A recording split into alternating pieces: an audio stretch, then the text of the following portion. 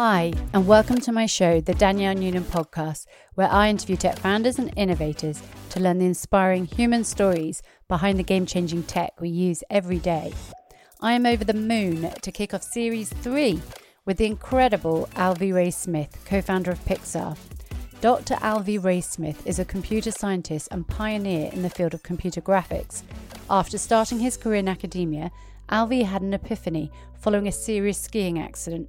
He decided to move to California to combine his two passions, art and computers, in a place where he felt something good was about to happen.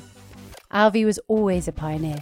From creating his first computer graphic in 1965, Alvy became an original member of the Computer Graphics Lab at the New York Institute of Technology. He witnessed the birth of the personal computer at Xerox PARC, and he was the first director of computer graphics at George Lucas's Lucasfilm. It was there that Alvy gathered some of the smartest people he knew to develop computer graphics software, including early renderer technology. He and colleague Ed Catmull then spun out to co-found the famous Pixar, soon followed by the hiring of Lucasfilm colleague John Lasseter and Steve Jobs as an investor.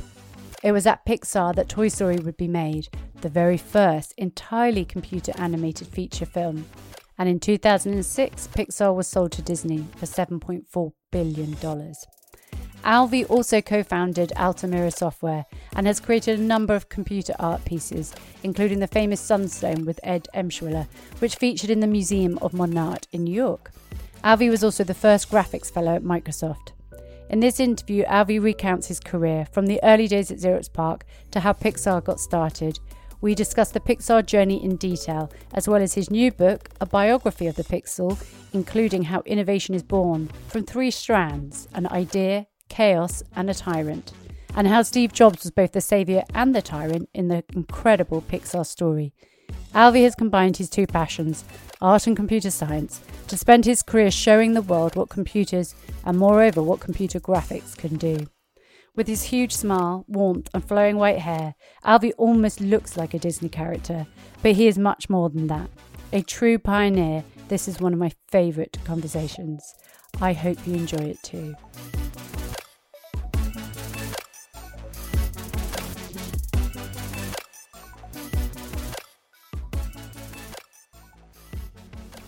Thank you so much for joining me today. All my interviews, I love to kind of go back as far as I can. So my first question to you is, what were your influences growing up? Well, one of the earliest influences on me was my uncle, George Gray, Uncle George. This is in New Mexico where I grew up. Uncle George was an artist. Now that may not be unusual in London, but that's very unusual in small town New Mexico. So he used oil paints, and then he changed to acrylics later. And I was fascinated by his art. So he would let me into his studio as a kid, 9 years old or so. So long as I didn't say a thing, I sat on the floor and kept mum. And I just watched him. I learned how to stretch canvas, and I learned to love the smell of linseed oil and turpentine, how you lay out the painting and mix colors and take care of the brushes and clean them, everything. And so that got me started making pictures really early. That was a high influence. And Okay. I'd say another, which I think is unusual to most people, is I grew up with rockets going off. I grew up in first few years of my life were in Las Cruces, New Mexico, which was very near White Sands Missile Range, where rockets were tested. After World War II, Wernher von Braun brought his V-2 rockets over to White Sands Missile Range to teach American rocketeers how they worked. So I don't think most people grew up with rockets going off. I did. And I also heard the first A-bomb go off. So the high technology was in the air and art was in the air. And I can see that. To me, that's exactly who I am, both of those branches. See, that's really interesting because a lot of people assume that they're quite different in the sense that you're either one or the other. And to have those influences early on obviously did lead you down the path that you took. What were your parents doing? What was your kind of heritage? My parents were from New Mexico. Dad made cattle feed. He manufactured cattle feed for livestock, sheep and cows. That's what he did when I was a child. And then later, both he and mom became high school teachers. So I grew up in it. There was one period in my life where all five of us, mom, dad, and my two sisters, and myself, were all teachers of some form in some form or fashion. So education was highly valued in my home. What led you to computer science? I fell in love with the machines, I think, like so many people do. I was attending school at New Mexico State University in Las Cruces, New Mexico, the town near White Sands Missile Range. And a scientist came over from the missile range to teach us how to program. That's a new word. These machines called computers. And I instantly was good at it and fell in love with it and have been that way ever since. You went on to complete a computer science PhD from Stanford. Can you tell me what drew you to that? First of all, I went to Stanford to learn artificial intelligence, believe it or not. I had stumbled on a paper in the library stacks in Las Cruces by Marvin Minsky, who was one of the early fathers of AI. And I was fascinated by the idea that computers might be a model for how we think. So, in order to stay out of Vietnam, which was raging at the time, I managed to get into graduate school at one of the universities in the world that taught AI, Stanford. After a couple of years, I decided I don't think this is going to happen in my lifetime, which I am a conclusion I'm revisiting these days, I might add. But I changed to something that I could actually do. And what I changed to was cellular automata theory. It's a mathematics of computer science, theorem proof, definition theorem proof type thesis. And I proved the existence of self-reproducing machines in this constrained mathematical space. So I was interested always in how living things worked, either their minds or their bodies. In this case, it was bodies. Okay. One of the themes I want to talk about today is not only your background and your career and your life journey, but obviously one thing that we must talk about is your book. The Biography of a Pixel is just one of the most interesting books I've read in a long time. It's it goes greatly into the pixel, the history of the pixel, but also your life. And one of the most fascinating things for me is as I'm sure you're aware, really interested in people's backgrounds, like how things came to be. And when you talk about certain aspects and theories, you will always talk about the person behind it. And you will also give credit to the other people that might have been involved, which is one of the major things for me in the book that I absolutely loved. So throughout this interview, I hope you don't mind, but we're going to be talking about some of the quotes from there. And the first one I wanted, we just touched on maths there. And one of the first quotes that I thought was good was, in maths, something is proved or it's not, or it's provably unprovable. Mathematicians must deal with all possible patterns, not just the patterns we actually find in the real world. And I love that quote. And I think that patterns are such an important part of this book. From patterns to waves, you talk about the world as waves, and you say that there are three ideas: waves, computations, and pixels, that underlie all the apparent complexity of digital light, which is how you describe the world.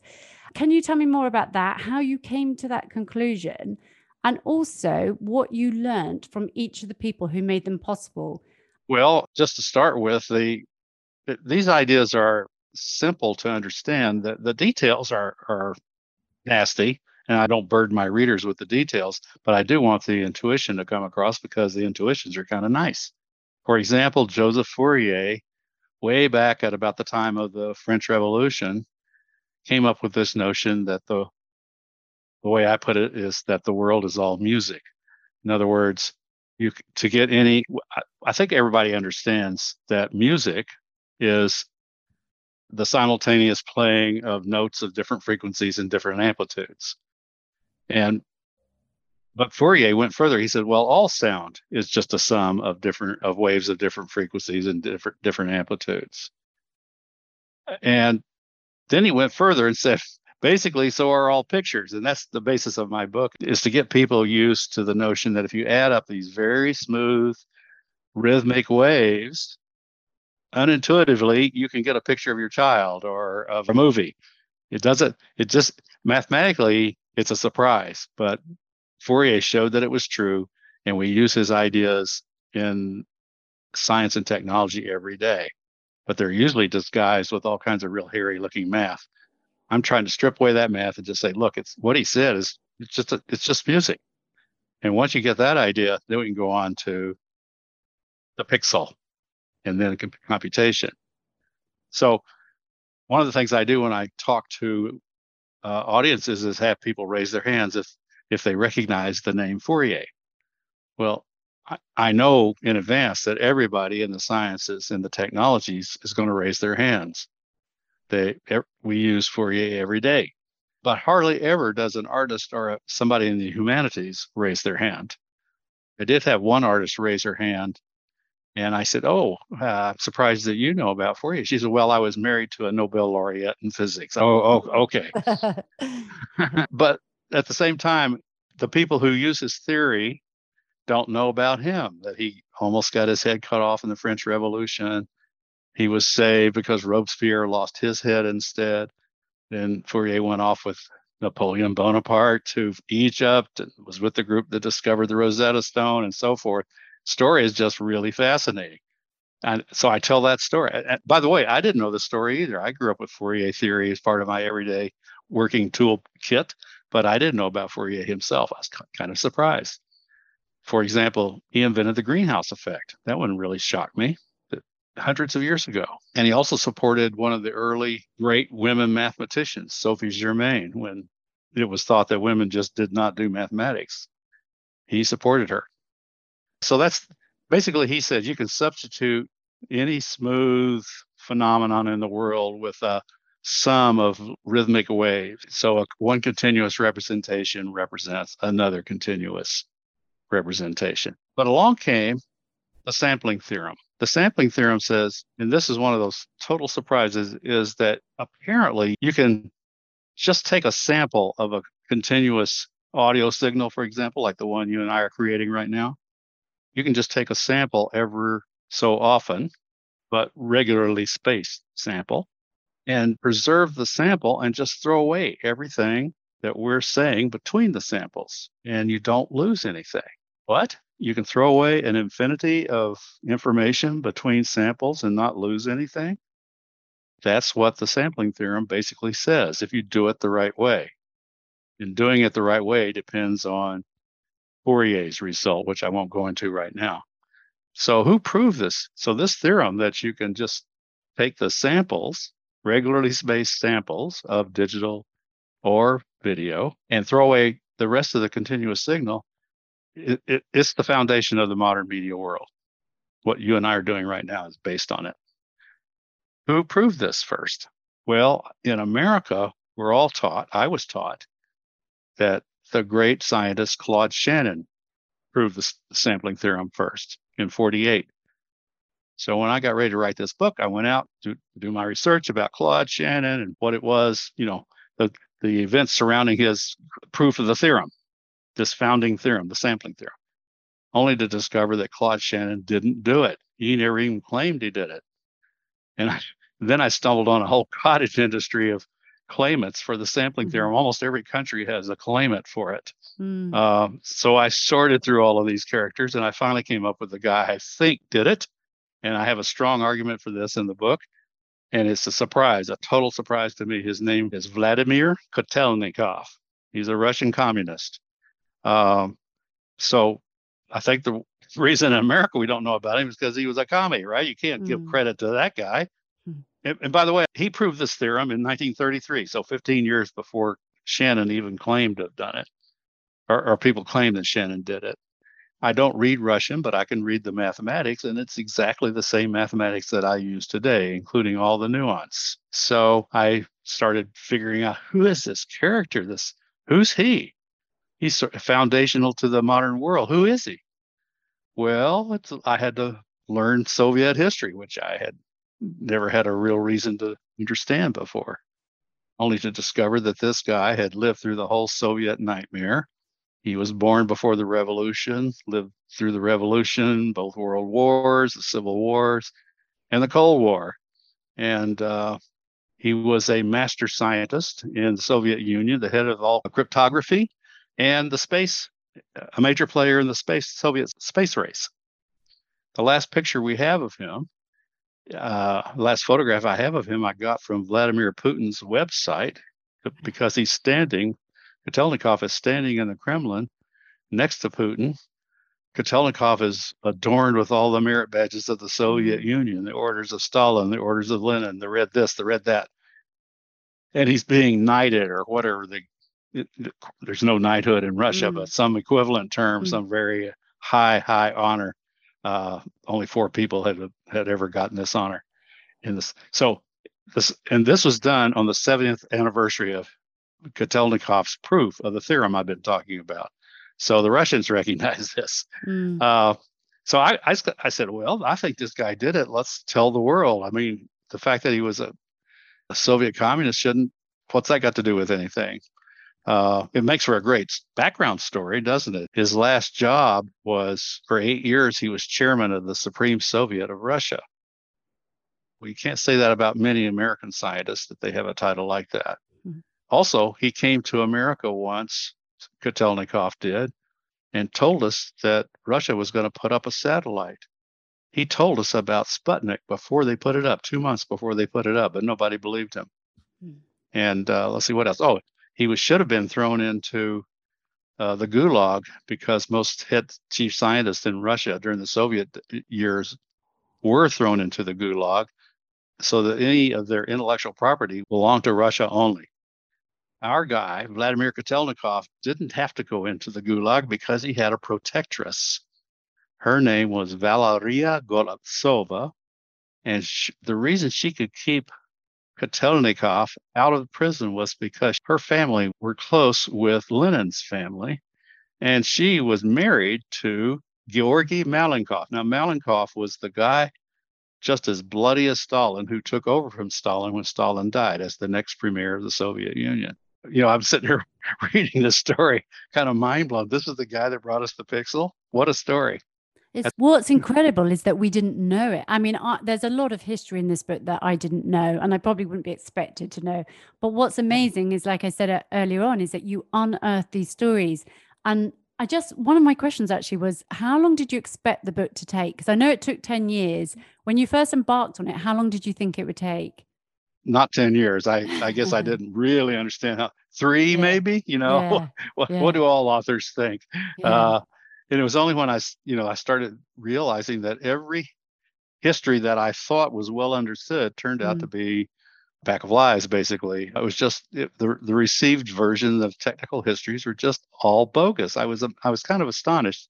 And that's one of the themes of my book, by the way, is there is no simple narrative approach to the histories of high technology. And if you find a simple narrative, featuring a single creative genius who did it all, raise the red flag, because it can't be true. It's the very word high in high technology means otherwise. And I think it's a dangerous narrative that we always have, especially when it comes to, I'm a big advocate for women in tech. And I think the fact that you've talked about a couple of stories there and women that played pivotal parts, a lot of stories about women for various reasons were kept from us. And the fact that these stories are now being unearthed, and it takes someone like you, who, quite frankly, it's not your job. You're not an investigative journalist who's seeking to right the wrongs in history. You're literally looking into something and saying, this doesn't sound quite right, let me just go check. And I think there's not enough of that these days, that people, I know of journalists that will take verbatim a story from one publisher and then just publish it themselves as though it's gospel. And half the time it's not. And that narrative about the single genius, whilst we have Elon Musk and Jeff Bezos and people like that, really the truth is there is a whole load of people behind them that are enabling them to do what they do. Anyway, talking about that, going back, we've talked about Fourier, we talked about Kotelnikov, Alan Turing. What did you learn about him? So Alan Turing is my one example in the book of somebody who actually is a lone genius from which everything descended computationally, although nothing descended in a straight line from him. He was the guy that invented computation and the computer in 1936. He did it. It's one of the great intellectual achievements of all times. There were predecessor thinkers like Leibniz and Babbage and Ava Lovelace and so forth who had at the idea, but they didn't get it. It was Turing who nailed it down completely, and from which we inherited the entire world of computation and computers. The surprise to me was that people think that engineers invented the stored program computer, and that's what I mean by computer, by the way. It has to be a stored program computer. Otherwise, what's the point? It's the stored program computer that Alan Turing invented, and I stepped through his proof. It's probably the most difficult part of my book for a reader, just to show you that here it is in his original 1936 paper. Here it is, the stored program computer is defined, and he proves all the properties of the computer that we now know are fundamental to that world. He and John von Neumann, were two of the early geniuses who knew exactly what Alan Turing had accomplished, but they also knew what he had accomplished was too slow. It was a mathematical idea. It was a software machine, basically. It was too slow. The computation was a great idea, but to be useful, it had to go fast. And to go fast meant these stored program computers. These computers had to be built in hardware. And they both set off immediately in the 40s to start building hardware computers. Alan Turing, it's one of the failures of his life. His machine got bogged down in bureaucracy. It was called Pilot Ace. It got bogged down in bureaucracy and probably suffered from Alan Turing's own personality a bit. But anyhow, instead of having the first machine, which would logically have been Alan Turing's, the first machine turned out to be Baby at the University of Manchester. The shock to me was to find out that the first pixels, so I don't know whether I actually close the loop, but the sample of pictures is called the pixel. That's what the sampling theorem says. You can sample a continuous picture and throw away what's between the samples. And we name those, what we call those samples is pixel, but they're pixels.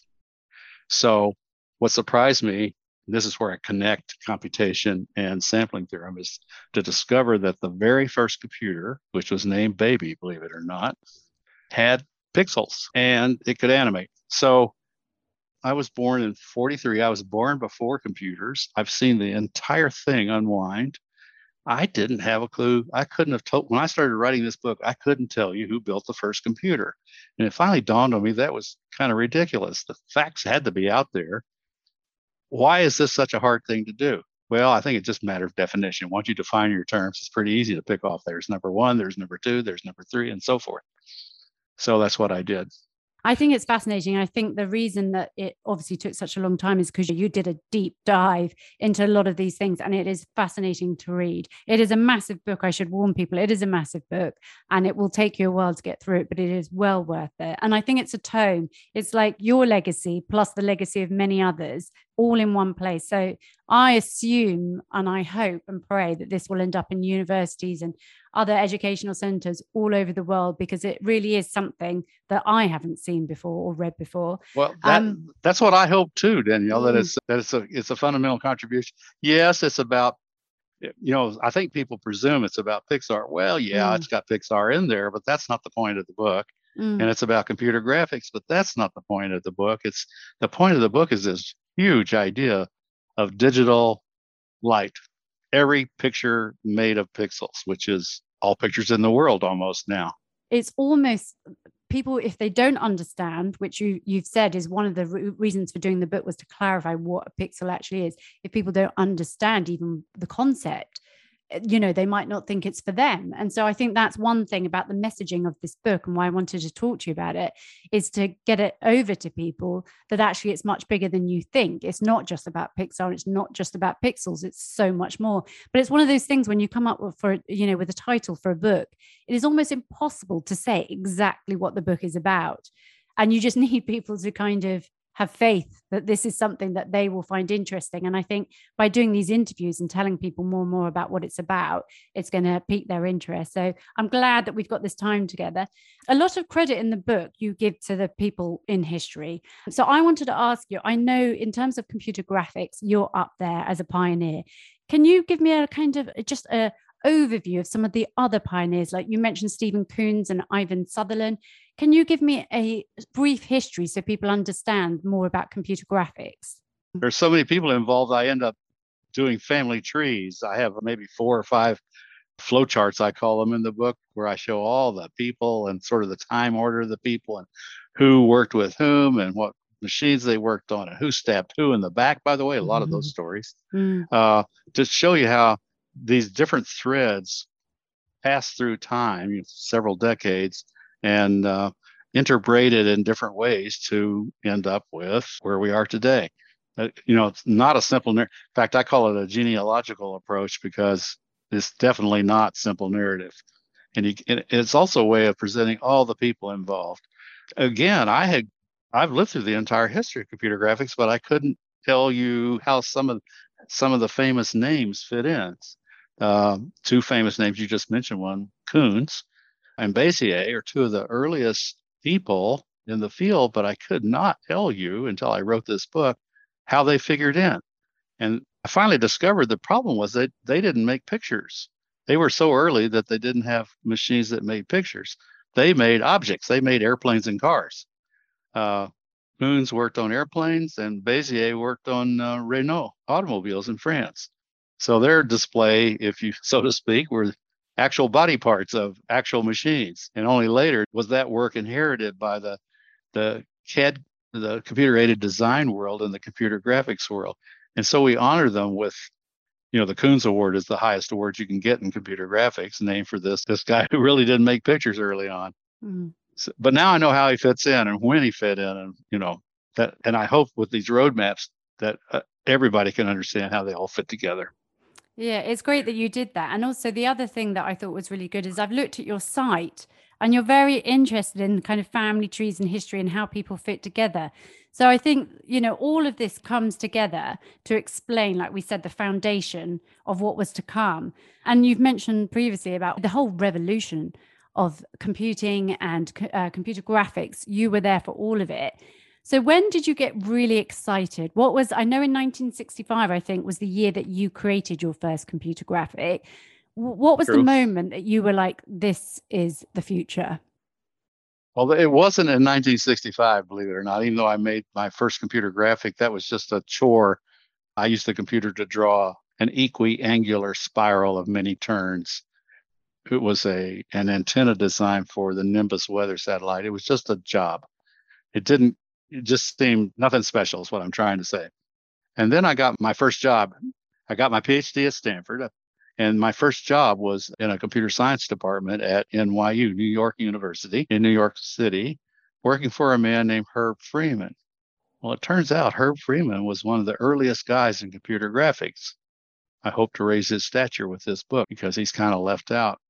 He was doing computer graphics when there were no, well, he knew I was an artist, and I think he thought that because I liked to make pictures and I knew computation theory, that perhaps I was a natural to do research in computer graphics. And he kept kind of trying to seduce me over into that world at NYU. And I finally, one day I said, Herb, if you ever get color, then I'm there, because this is the old black and white days. And I didn't care about black and white. And sure enough, a few years later, my friend Dick Schalp built a program called SuperPaint at Xerox Palo Alto Research Center and invited me in to paint pictures on his new creation. And there they were. There were color pixels. As soon as I saw those color pixels, a paint program, yep, that's me. That's everything that is special about me is computers and painting and color. And from then on, that's the moment you were asking for. I went, oh, this is it. And that's the wave I, essentially rode out to Pixar and beyond. But you recognized the potential, which a lot of people didn't. Going on, I don't know actually at what point this happened. I think I've got a feeling it was 1972, but I've heard you talk before about a pivotal moment in your life, which was a skiing accident. And I wondered if you could just talk us through why that was pivotal for you. Okay, so I had this job, my first job at NYU, and I went skiing. And basically during this time, I was proving theorems about cellular automata theory. It wasn't in computer graphics, and it wasn't AI any longer. It was this esoteric branch of computer theory. And I had just dropped my art, except for one thing. I got a cover for Scientific American magazine about cellular automata. And that was a picture. So that's one counterexample that I did. I was still doing a little bit of art, but I really wasn't exercising that part of my skill set at all. I went skiing in New Hampshire and broke my right femur. It was a nasty break. And I was in a full body cast for 3 months, nipples to toes. I was just as stiff. I, I found out who my real friends were because I couldn't do anything. I was completely helpless. And it was my true New York City friends who stepped forward and took care of me. The consequence for me was I just had 3 months of free mental space, and I rethought the universe and came to the conclusion, just inexorably came to the conclusion that I was making a mistake in life, that yes, I was advancing through professorship levels and getting papers published and so forth. I was on the way up that way, but I wasn't doing my art. So I resolved that while still in the cast, that when I recovered my use of my legs, I would drop out of academia and go to California where something good would happen. It was that loose, Danielle. I really didn't have a plan. I just knew I had to get away from what I was doing and go out to California, which is sort of my natural place, and something good would happen. And it did. What happened was my friend Dick Stalp had built this color paint program that I just told you about. And he called me over to see it. And as soon as I saw it, I went, oh, that's why I came to California. There it is.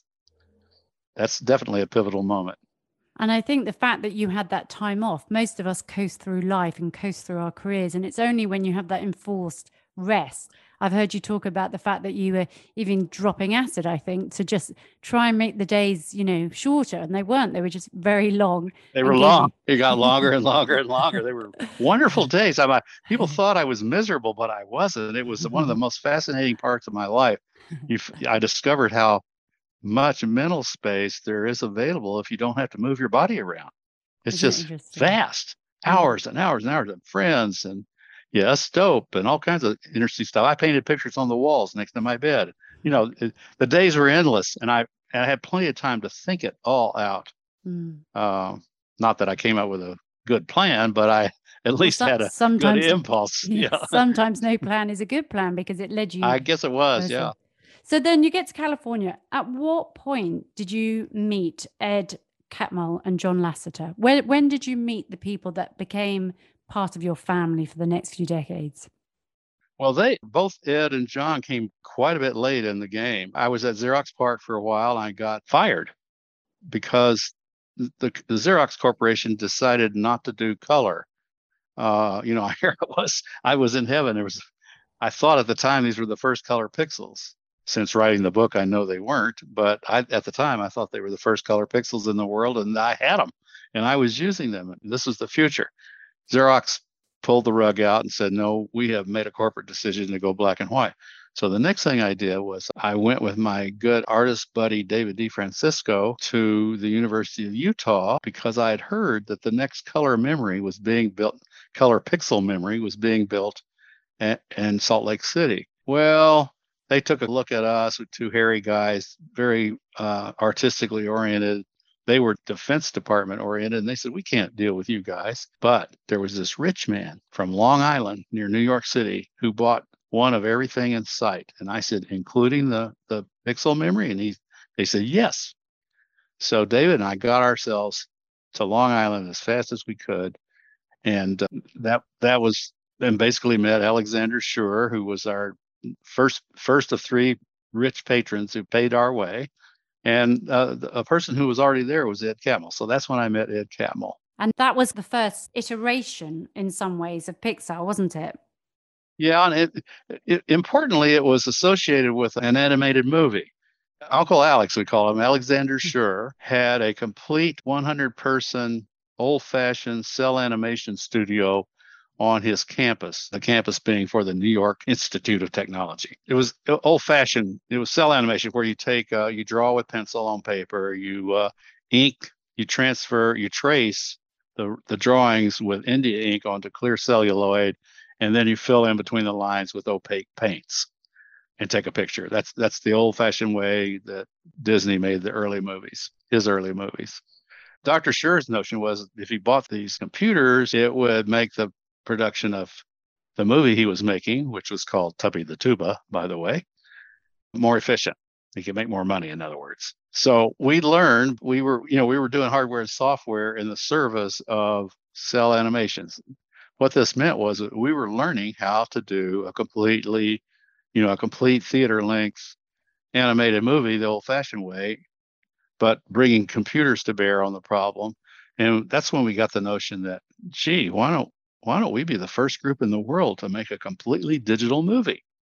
That's when we had our vision. So roughly 1975, not understanding it would take 20 years to get there. And so we started inventing the algorithms one by one that we would use later to, basically make Pixar, but we didn't know that yet.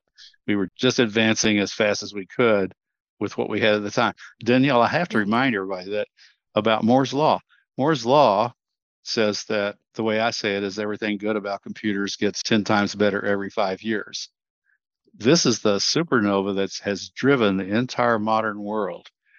I can tell you, so in 1965, when I made my first computer graphic, the Moore's Law factor, which is related to density of transistors on an integrated circuit chip, completely unintuitive idea. The Moore's Law factor in 1965 was 1. Today, it's roughly 100 billion. So computers, everything good about computers today is 100 billion times better than it was in 65. It's hard.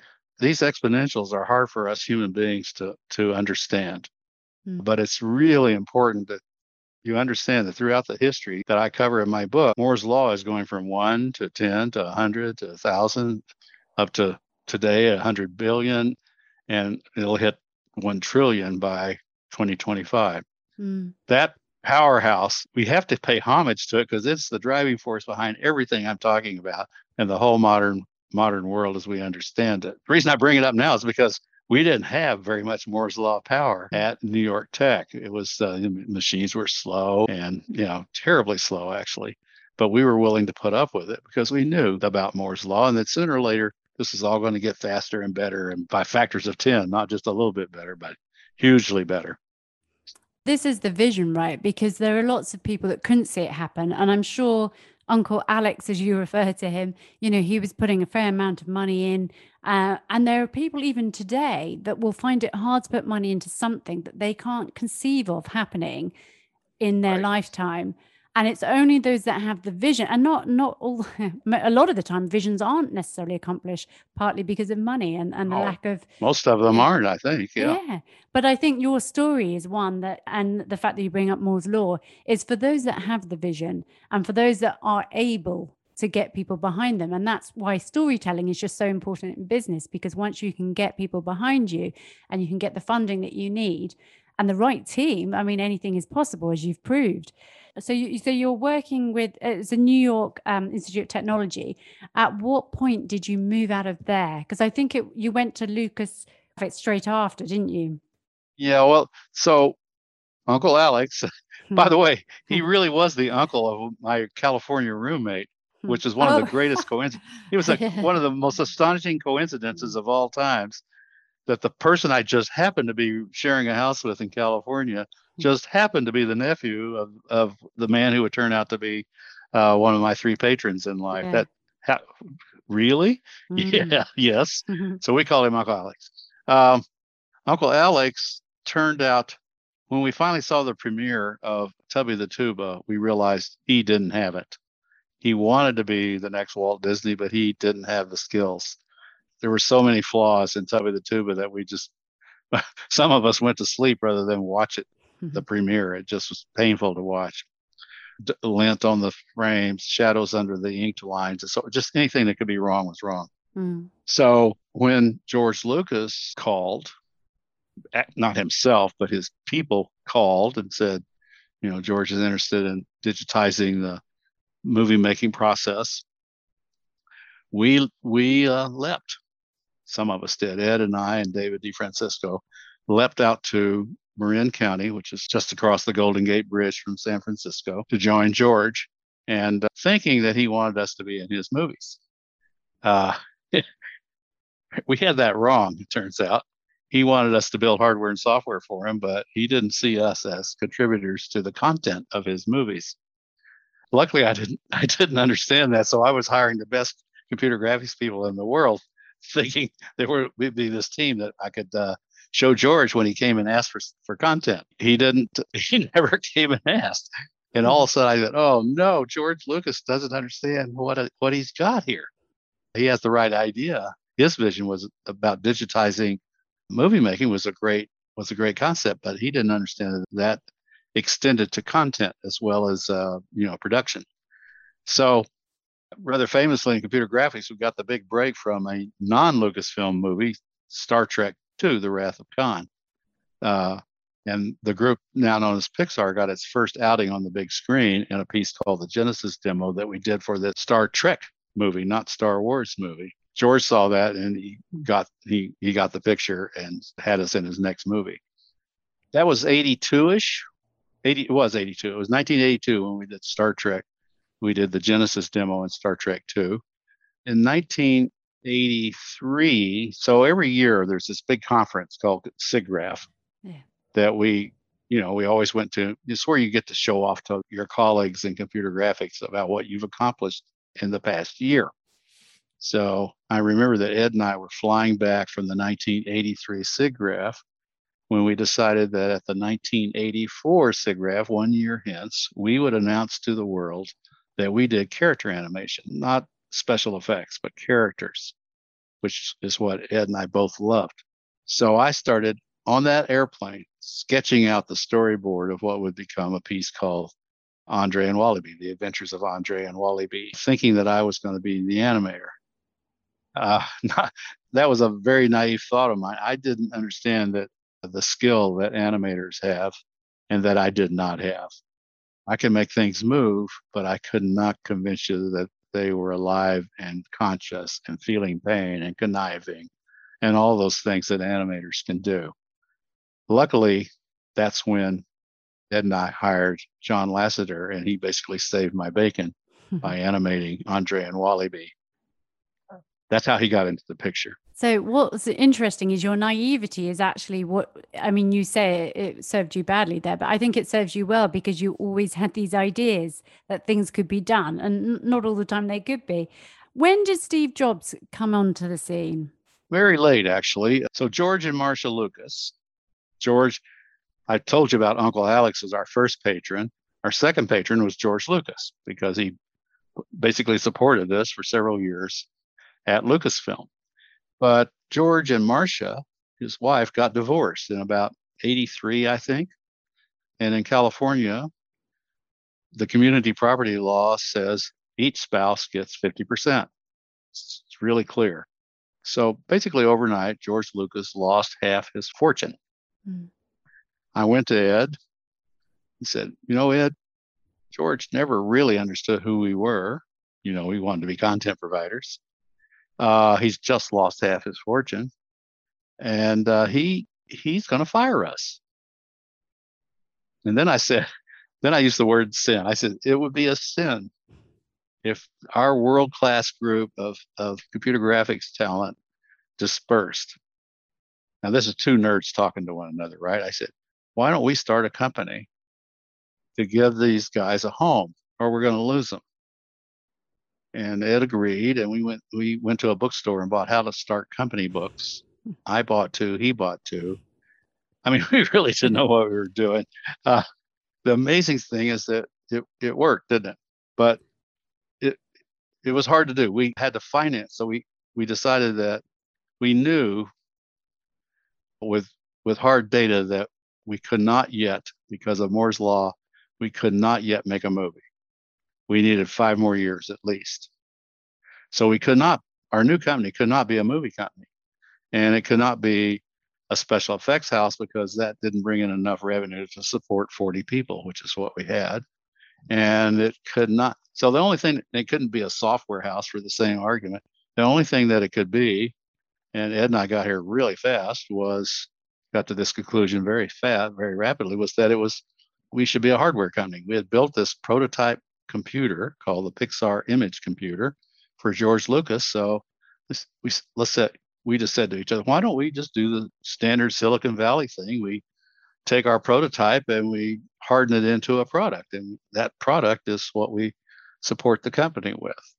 So that's what Pixar originally was for the first 5 years of its existence. It was a hardware company. And the hardware was a beautiful piece of hardware, but basically we weren't a very good hardware company. Anyhow, we had to get this company supported.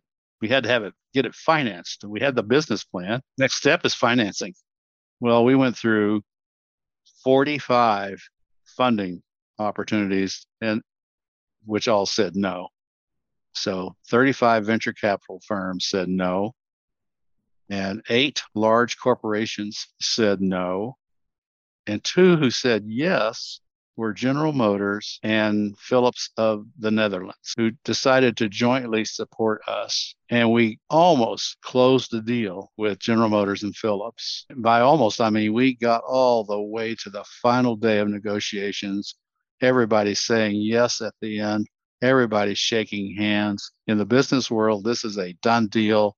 The only thing missing is that the attorneys present have to write it all down and get the signatures. That's the only thing missing. It's done.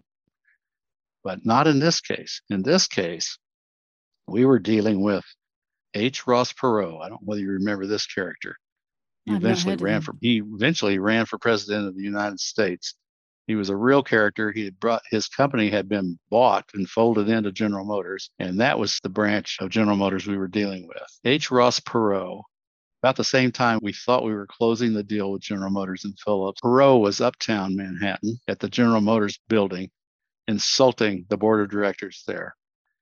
That story broke overnight in the Wall Street Journal, and it became instantly known that anything that had to do with H. Ross Perot and General Motors was dead. Wow. And our deal was right there in that track. So Ed and I are frantic, right? We're just absolutely frantic. We've gone through 45 funding. Everybody's saying no. This was the best shot of all, and it failed.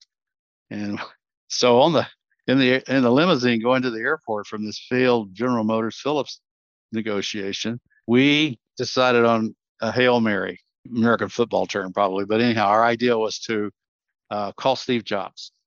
Now, Steve had been in the picture slightly earlier. He had been kicked out of Apple, and he had called Ed and me and our financial guy down to his mansion near Woodside, California, down near Palo Alto. And I remember sitting on the grass when Steve proposed to us that he buy us from George Lucas and run us as his next company. And we went, no, we don't want that. We want to run our own company, but we'll take your money. And he agreed to that. But Lucasfilm had to sign off on all such deals because they would get a piece of it. So Lucasfilm basically left, not actually left him out of their offices, but it in effect did, because Steve offered about half of what General Motors and Philips were offering, and that seemed like it was a deal that was going to come to fruition. All right, but it didn't. It failed. Ed and I are in the limo heading for the airport in Manhattan when we said, let's just call Steve and have him make exactly the same deal to Lucasfilm, half the valuation of General Motors Philips. We think Lucasfilm is at the end of their tether and they'll go for it because there's just nothing else about to happen.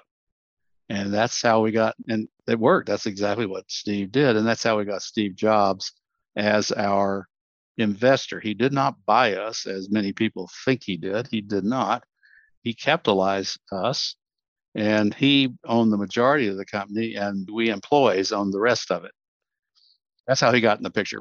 Ed and I and he were the board, but Ed and I were the management who ran the company. Steve was the money, in other words. Thank you for clarifying, because I do know, I mean, it was something you talk about in the book, but I think Steve Jobs is somebody that liked to present himself in a certain way. And obviously, yes, yeah, he was noted in various parts as a co-founder. And I understand that when it was known that Toy Story was most likely going to be a success, which obviously it went on to be huge, he knew how to position himself so it looked like he'd been there from the start, which is interesting. I know you didn't get on with him, but I know that you obviously got on with Ed and John. And I Oh just yeah. wondered, they're fantastic characters in a time that we all look back and we look at what you've achieved with Pixar, all of you. And I just wanted to know, what were some of the lessons, maybe one lesson from each of them, that you've kept with you all this time? Well, I hate to sort out just one or two people. That's why I have a family tree in the book of all the geniuses, I call them, that gathered around Ed and me and John to form the group that became Pixar. Without it took them all.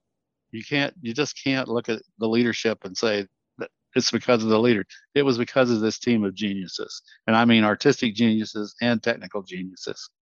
Just a story that I think illustrates Ed's leadership capabilities was we needed to solve this problem of motion blur, it's called. If you do, animation is just a sequence of 24 frames per second. It's a sample. We're back to the sampling theorem again. Frames in a movie are samples in time. And if you don't do the right thing, if you don't sample correctly, you get what's called judder. You get this very unpleasant juddering of a character across the frame. We knew we had to solve that problem or we would never make it in the big time. Ed worked on it really hard for a bunch of years, kind of alone. And then when we got to Lucasfilm and Pixar, he started a contest about motion blur. And I think he assumed he was going to win it because he's the only one working on the problem. But he didn't. Three of our geniuses came together and solved the problem in a spectacular way. And that's a really pretty piece of leadership. Oh, he set it up so that there was a reason to solve this problem. Glory amongst the group, I guess, is the reward. And then he lost to somebody who did a better job. But he didn't lose, did he? Because we solved the problem for Pixar, and we were the first to have motion blur, and that paved the way to the future for us. But thank you for sharing that. And you're right to point out, as something we did discuss earlier, about the fact that there's many people involved in any success. A couple more things that I wanted to just speak to you about. And one of them is my absolute favorite quote of the book.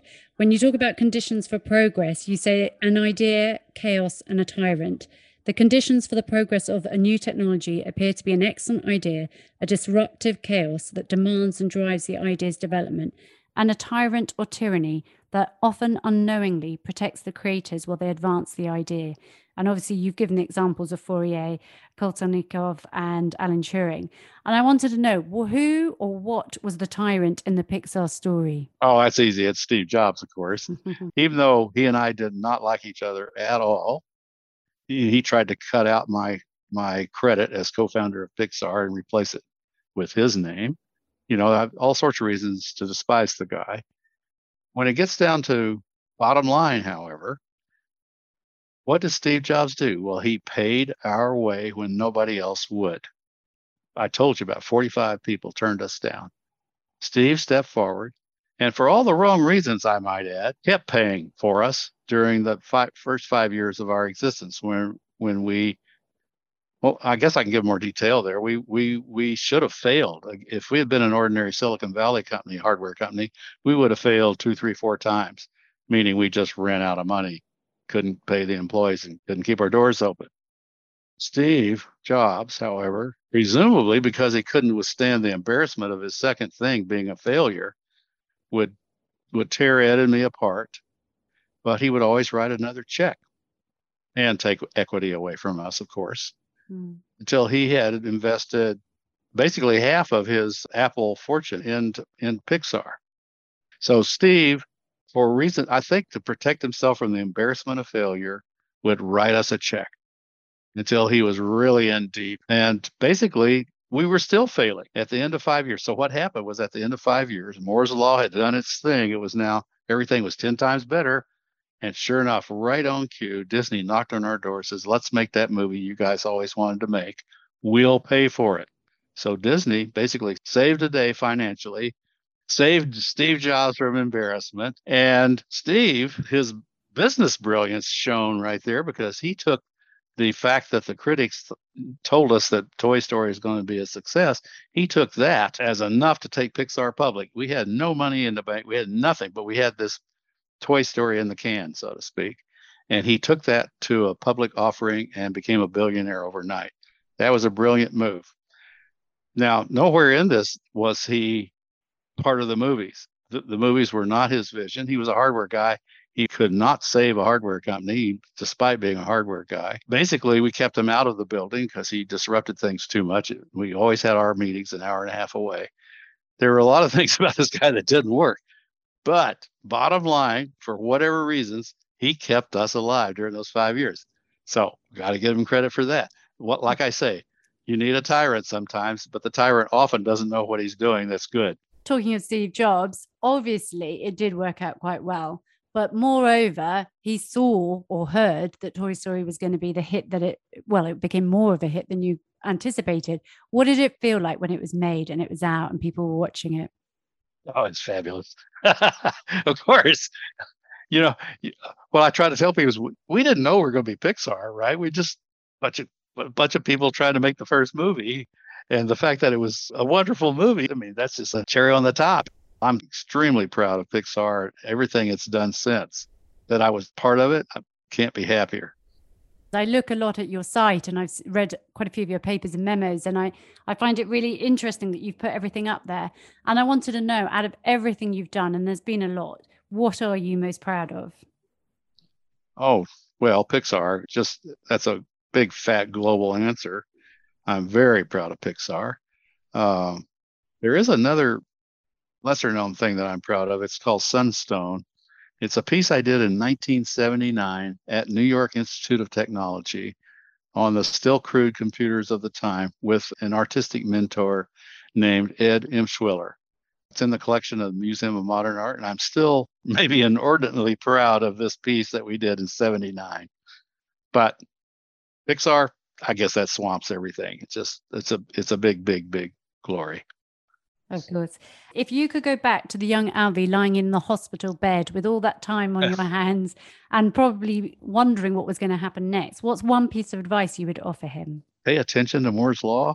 I mean, there's so many things I look back and say, Moore's Law solved that problem. Why didn't we get it at the time that all we had to do was just sit still and that would get solved? We were off spinning, unnecessarily wasting energy on something that was just going to happen anyhow. What I try to tell people is who didn't break their leg and don't have the freedom to move is if you can, go where the action is. In a sense, that's what I did, wasn't it? I understood there was a problem and that something exciting was happening elsewhere, and I just made sure I got myself to that elsewhere. I can say that it's sort of glib to say, well, go where the action is, but most people have families. I didn't have a family at the time, and for a lot of reasons are nailed down to the spot and they can't move. But if you can move, first of all, be as good as you can at what you think you are good at, and then go where the action is.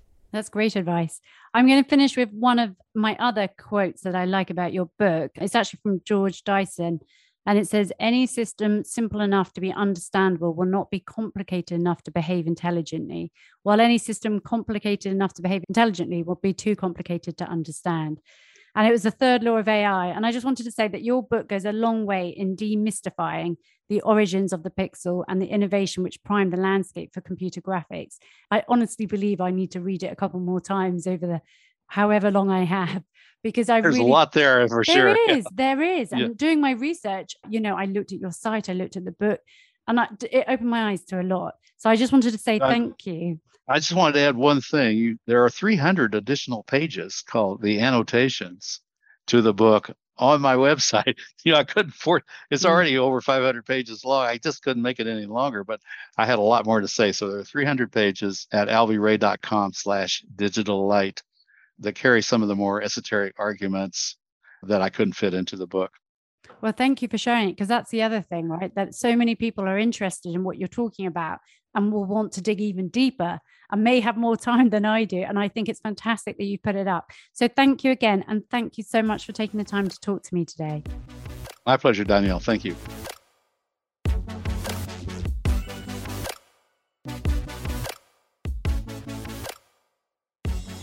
Thanks so much for listening to today's episode. And if you enjoyed it, please don't forget to like, subscribe and share. It would mean the world to me, and it helps others to find it too. And thanks so much to today's guest, Dr. Alvy Ray Smith. I'm so grateful that Alvi was able to give us a truly fascinating look back at his career journey, as well as the history of the Pixel and computer graphics. Alvi was a joy to speak to, and if you get the chance to read his book, A Biography of the Pixel, I highly recommend it. It's both enlightening and a wonderful tribute to the history of computer graphics by the person who helped pioneer the field. But it's also a book with many lessons. Alvi draws on the rich history of music, of patterns, of maths, art and computing, as well as his own journey in order to impart wisdom for any budding entrepreneur, artist or engineer. He shows you how he did it and offers advice. As he said in this interview, I understood there was a problem and that something exciting was happening elsewhere, and I just made sure I got myself to that elsewhere. So whether you're looking to innovate, set up a business or make your mark in the world, find out what it is you want to do. Find where you can have the biggest impact, and where possible, go there.